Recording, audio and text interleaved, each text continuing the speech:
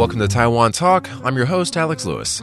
On the show this week, we speak to Taipei Times reporter Han Cheung about his weekly article, Taiwan in Time.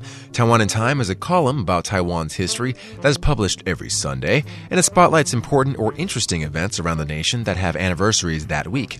You may be familiar with his articles on the Taipei Times, or you may have heard him on this podcast before with my predecessor, Keith Menconi. But let's get to know Han a little bit better anyway before we delve into Taiwan in Time. So I'm a features reporter for the Taipei Times. So we're all encouraged to come up with a column. And since I was doing history when I was editor for a small town paper in Wyoming, so I decided to keep doing that. And so I had a book in Wyoming that came out based on the small town history. So it just started really randomly. We were like, come up with a column. I'm like, oh, I'll do history because I'm friends with the people at the museum and they can help me out. And then it kind of turned into my specialty with the book coming out. And then when I came back to Taiwan, I really didn't think that much. I was just like, I'll just keep doing it. And then I realized how history in Taiwan it's really different from Wyoming because, like silence and like a lot of people don't know about a lot of important events that happened. I thought it was just because, I haven't lived in Taiwan for the past 15 years, so I don't know about this stuff, but I was talking to my Taiwanese friends, and they didn't know about a lot of the stuff I was looking at. So that put, like, a whole new, like, mission and perspective to my work. So I've been actually writing this column, plan on it being a one-year thing, but it's over 3 years now, and I'm still finding interesting things to write about. So, wow. And you pick a day in time. Yeah. Because since it's a weekly, it comes out every Sunday, so I just write about things that happen that week. So if it comes out on a Sunday, it'll be about things that happen next Monday to the next Sunday. I see. And there is just so much to write about. Yeah, okay. Yeah. And it is my understanding that you're coming out with a book as well, right? Yeah, because there really isn't a comprehensive English Taiwanese history that's kind of like popular reading. Like most of the stuff is academic. So I'm trying to come up with something that's fun and easy to read and gives foreigners like a quick, general, but like enjoyable understanding of Taiwanese history. Okay, that's really cool. When is that going to come out? When does that due? Is it still fluid? Or? Yeah, it's still kind of fluid. So okay. Like maybe in the near future, let's say like next year or so. Okay. So we welcome Han on the show to talk about the 4 articles that he wrote for the month of August. A couple of the articles were very timely in nature, and we'll start with one such piece titled Deadly Waters and Their Legends. So this piece covers August 6th to August 12th in history and talks about the floods that occurred in 1898 and 1959 that caused widespread destruction, mostly to the country's central and southern areas. This is timely because Taiwan just went through torrential rains in central and southern Taiwan during August. The rains wreaked havoc, but tales of destruction during heavy rains and flooding are commonplace. They kind of go hand in hand. So instead, Han focused on the peripheral stories and uncovered some intriguing folklore. So what was like your biggest takeaway from writing this piece? So I didn't want to focus that much on death and destruction. So I kind of looked at the interesting things, and I found that the first 2 floods actually had some legends tied to it. So it's like the myths that come out of, destruction. Or maybe it's not a myth because some people get mad at me if I said that because the people who propagated the myth still maintain that it's true. So basically there was one account that, the Taiwanese night market snack of bawan was created because of the flood. And because like all the firewood, everything was like drenched, so they couldn't really cook. And it happened to be Ghost Month, so they used to like make these glutinous rice balls to like worship appease the hungry ghosts and things like that, and they couldn't do any of that. So actually, this guy, he was like a spirit medium for this temple, and the deity possessed him and gave him a recipe to create this kind of like pastry thing that could be easily made. And they actually made that and then started like using that to, like perform rituals and feed the hungry. And then that recipe kept being, like refined and until it's the bawan we know of today. And this guy's great grandson still runs a bawan shop in Zhanghua, and he is the one who maintains that the story is true, and the newspapers still report on that every now and then. And is that normal for you to do when it comes to writing a Taiwan in time piece? Do you want to look for something that's out of the ordinary or off the beaten path? Yeah, it depends on what I find. Like, I go into it just wanting to write about the floods, but so I actually had to rewrite this piece because I found out about the bawan and the other legends that came up from the other flood, and then I was like, whoa, actually there's this element to it that I had no idea. So it's a learning process for me too. And but sometimes my whole story can change. So in the middle I had to restructure the whole thing because of my new discoveries. For the week of August 13th to August 19th, Han wrote a piece titled Fractured Resistance. The piece covers the flourishing of Taiwanese culture and political activism in the 1920s against Japan, and then the subsequent factionalism that led to several ugly splits.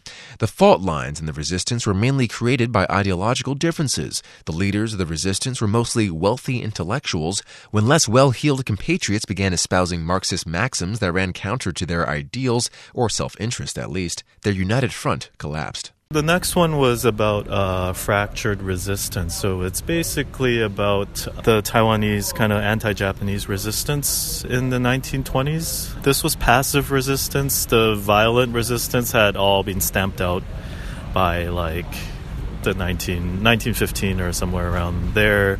As far as the Han Chinese population, the Aboriginals were still resisting, but basically they had turned to like cultural resistance. So it's like gaining autonomy, promoting like a Taiwanese consciousness, and basically they wanted a Taiwanese assembly and like a self-rule, and they actually went to Japan, to Tokyo, and like petitioned like multiple times. So they gave up fighting, but they still wanted self-rule and like things like that. And these were all like pretty wealthy intellectuals that were doing this. And but they just couldn't really cooperate. So they had a whole history of like arguing and then splitting and then arguing and splitting. And the big part of it was a lot of them studied in Japan, and like Marxism and leftist ideals were a big thing there. So that led to like a lot of like disagreements between the people and the activists, because most of the leaders were actually wealthy intellectuals, and that was what leftism is like not really going for. Not really going for. So that led to a lot of splits. So my article just describes like how, they formed the Taiwan People's Party, but then that split, and then that kept splitting, and et cetera, et cetera. Yeah, because some people, the rich people, just wanted to focus solely on getting self-governmentship, but the other, like Jiang Weishui, he's like a really, probably the father of like, like Taiwanese nationalism, but he was really big on like, workers' rights, farmers' rights, and things like that, and they wanted, but class struggle would have and did like break apart these parties, and then eventually they all got stamped out. And ironically, the Japanese government actually went after communists first, so all the leftist ones got stamped out. And then there was only one party left in the end, the Taiwan Local Autonomy Alliance, and they managed to survive just because they were not leftist. But then after Japan like launched their full-scale invasion of China, they were like, okay, things are probably like, we're probably not going to get what we want, and it's probably dangerous to continue, and so they disbanded themselves, and that was the end of it. And then World War II began, so there was no more room for such activities, really. Let's proceed to August 20th to August 26th. In the piece titled A Dark Day for Taiwanese Diplomacy, Han gives light to the story of Taiwan being banned from the 1962 Asian Games hosted in Indonesia and Taiwan's severance of official diplomatic ties with South Korea in 1992, both events happening on August 24th. Both of these issues are still relevant and, you could say, ongoing today. Let's take a look at the current state of sports from an international perspective. Taiwan lost its rights to host the East Asian Games. Citizens of Taiwan are pushing for a referendum to participate in the 2020 Tokyo Olympics under the name Taiwan instead of Chinese Taipei. And on a good note, Taiwan participated in the 2018 Asian Games that were held in Indonesia 56 years after Taiwan was banned. Comes full circle. And looking at Taiwan's diplomatic relations, the island is down to 17 allies after the severance of ties with El Salvador. And then the second part of this article was talking about in 1992, the breaking of ties with longtime ally South Korea. Yeah. So August 24th, we lost Korea. And that's also relevant because we're losing allies at an alarming rate. Yeah, we're down to 17 right now. Yeah, but back then, it was interesting because I was looking at, there was this book by Rick Chu about called 再见阿里郎, like Goodbye Arilang. So it was just talking about Taiwan-Korean relations and how the whole thing happened. And he was kind of saying, he was asking the same questions. He was like, what happens if we lose all our allies? And that book was published in 1993. And we're still asking the same questions now. And the government just announced last week that it has a zero ally plan, but we don't know what it is. So we're still asking the same questions we did like 30-something years ago. And what was also interesting was like how mad people were back then. And now it's just like a matter-of-fact kind of thing. Like people were like burning the Korean flag and like surrounding the Korean embassy. They did that when like the U.S. broke ties with Taiwan, but like, yeah, now it just seems like, oh no. Like, yeah, sort of like acceptance of fate, it seems. It kind of is. And it's kind of like South Korea just like suddenly breaking ties. And it was like a really important allies. The two were brothers in arms, like because it was Taiwan and China, and then it was like South Korea and North Korea. Right. And they were like the two part of the Asian Tigers. So they enjoyed like really strong ties. And so it came as more of a shock. And then these like little countries leaving, for China. Yeah. Han's last article for August looked at August 27th through September 2nd. The piece is titled The Puppet Master Heads West, a piece about Li Tianlu. This is actually my second article on puppetry. The first one was about Huang Haidai. Just couldn't get enough. But basically Li Tianlu and Huang Haidai are the two, like main puppet masters. So this guy, I focused on this guy because it was really interesting because he likes to say his life began after he turned 70. And this is from a guy who had been performing since he was 8 years old and traveling. And then he suffered through, like the Japanese band, everything Taiwanese. So he had to perform Japanese puppet shows for a while. And then it kind of went up and down. He like flourished after the KMT came. And then it's just in the 70s, people just started losing interest in the traditional arts. And so he was planning on retiring. He turned 68. And by this time, he had only been to China and Hong Kong. And he doesn't count China as leaving the country because it was 1947 and the KMT ruled both Taiwan and China. So anyways, so he considered, like, he left the country for the first time to perform in Hong Kong when he was 68 years old. And he came back. He was like, I'm going to retire. And then suddenly this... He likes to say, like, one Frenchman turned it all around. So basically, this French scholar who was teaching French in Hong Kong, he developed this really intense interest in, like, puppetry. And he came to Taiwan to do field work, and he chose Li Tianlu because he had kind of stayed true to the traditional art form, while the other ones were, like, experimenting with pop music and, like, special effects and, like, things like that. And they really hit it off. And the guy was like, well, can I send some of my students to study with you? And he's like, sure. So then when the next year, like, 3 French people came from Paris to study with him. And then And through word of mouth, he started taking on more and more foreign students. And that was interesting because like people actually criticized him. They were like, why are you teaching these foreigners? He's like, well, the Taiwanese don't want to learn. They're not interested in this anymore, so I'll teach whoever who wants to learn. And that was actually a really interesting part of the article for me, like reading about how people in Taiwan really didn't care until it came back around, right? So he started from him, went to France or Europe, and then came back to China. Yeah. And then once it came back to China, like people in Taiwan really took note about puppetry and about Li Jianlu. Yeah. So he was a stubborn man. He went ahead with his plans and retired anyways, but he kept teaching these foreigners, and they actually went back to Paris and formed their own puppet troupe.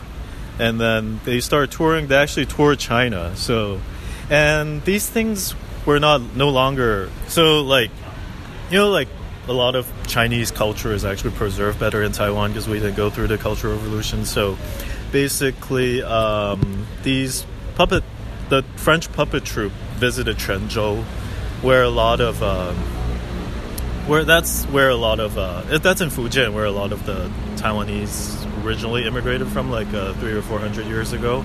Yeah. So there's a lot of cultural similarities, and so they were performing there, and then this guy recognized a puppet that they were using, which had been given to the French guys by Li Tianlu, and Li Tianlu didn't really know where it came from, but that guy was like, my father made that. And that guy was a really old man by then, and he was like had tears in his eyes, and then that attracted all the reporters. It's like, French people bringing this puppet from Taiwan back to China, and then found a connection. And these people had lost all of their puppets due to the Cultural Revolution, so they were so moved to see that. And then their next stop after China was Taiwan, so this became like national news. So it was like, well, these Li Tianlu taught these French people who formed their own troupe in Paris and then brought puppetry back to China, and then found that their lost art was preserved in Taiwan. So it became a really amazing story. And then at this point, like Taiwanese interest in like puppetry really, it kind of revived. It didn't really take off again, but like Li Tianlu says in his memoir that it gave puppetry a second life. Yeah, it really sounds like it. It's like so cool. It's just like just chance happened. Like, a chance meeting with this Frenchman, and then a chance meeting with this one guy that recognized his father's puppet. Right, and of all the places in China they could have gone to, they went to that one village in Quanzhou. And that happened, yeah. And actually, I looked it up. France has a history of puppetry. They love puppetry, and they have like puppets and stuff just all around, I guess, France. I wouldn't say all around, but, like they're like puppet like stations and stuff, and they still have puppet shows and everything. It's really interesting that these two countries, France and Taiwan, didn't really collaborate other than like through cultural means, right? Like through puppetry. Yeah. That was really interesting connection, and then that kind of led to like Li Tianlu's like lifetime connection with France. Like before he died, he visited like 7 or 8 times, and he actually started touring the world after that, because like the first time he retired, his students just invited him to go chill in France. So he did that for a month. He put on some like private performances, but that actually got the attention of the French Ministry of Culture. So they started inviting him every year to go teach workshops there.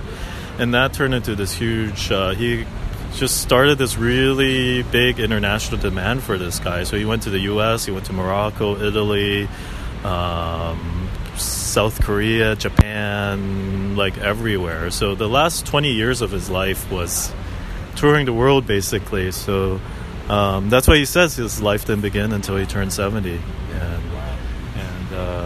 And a portion of his ashes are buried in France. So it kind of became his like permanent second home.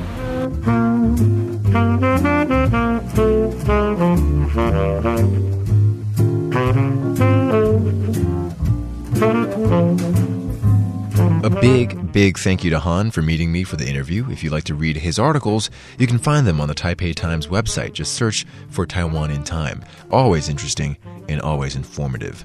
And that's this week's edition of Taiwan Talk. Please check out our past episodes on the ICRT website or on iTunes, or you can just Google Taiwan Talk. And if you want a podcast about local current events, check out Taiwan This Week. That happens every Friday. Thanks for listening. I'm Alex Lewis.